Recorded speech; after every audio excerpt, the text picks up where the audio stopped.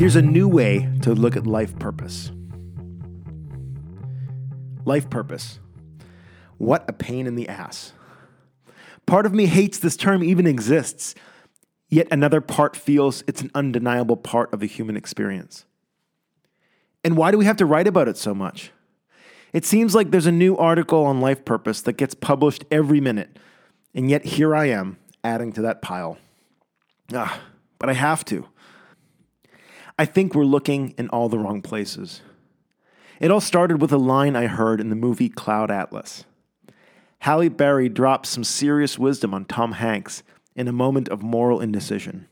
She said, "You're gonna have to do what you can't not do." Now, I'm not the fastest car on the block, so I had to stop and think about that. You're gonna have to do what you can't not do. Something you can't not do is something that keeps you up at night. Something that, try as you might, you can never forget about it. It's something you do almost effortlessly because something wouldn't feel right if you didn't. For me right now, that's writing. More specifically, blog writing. I literally can't not do it. How do I know that? As I look back over my life, it's the one thing I've kept doing, regardless of what direction my life was headed. When I don't write, I'm not as happy, I don't feel as fulfilled, and it feels like something is missing. When I do write, I'm happier, more relaxed, and more satisfied with life. I can't not write. This is actually the same for my wife and meditation. She can't not meditate.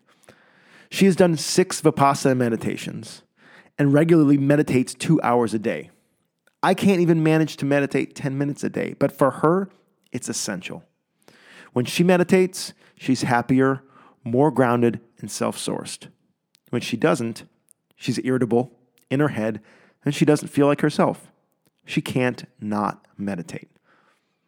So what's your thing? What is it that you can't not do? Here's the reason I love asking this question. Most people look into the future when looking for life purpose. They ask questions like, what do I want to do? What am I really passionate about? But that's not what I'm asking. Forget the present. Look into your past and look as far back as you'd like. Look over your life as if you were a biographer and see if you can discover the one thing you've been doing that consistently brings you joy. And let it be simple. Often we get so caught up in having our life purpose look huge and grandiose that we miss the little things that bring us happiness. Maybe you can't not grow a garden. Maybe you can't not set up parties for friends.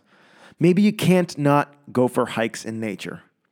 Whatever it is, look at how if you made your life about that one thing, you might be totally happy and content.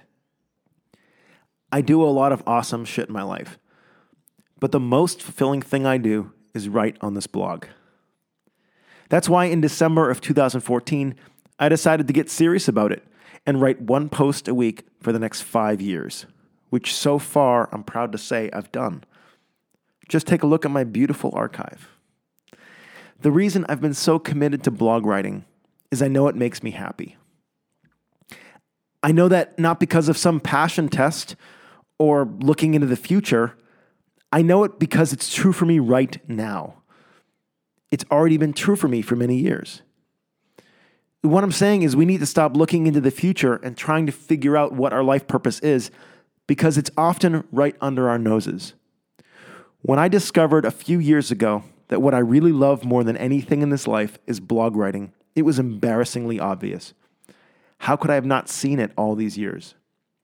In a way, it felt like I was the last one to find out. To everyone else, it was obvious. They could see how much I loved writing, but I missed it. You're going to have to do what you can't not do. The only thing left to do is stop resisting it. This has been Here's a New Way to Look at Life Purpose by Dave Buddha, written and read by the author. For more, visit us at Buddhism.com or type in Buddhism in the iTunes search bar. If you're enjoying this podcast, please leave us a review and let us know what you think.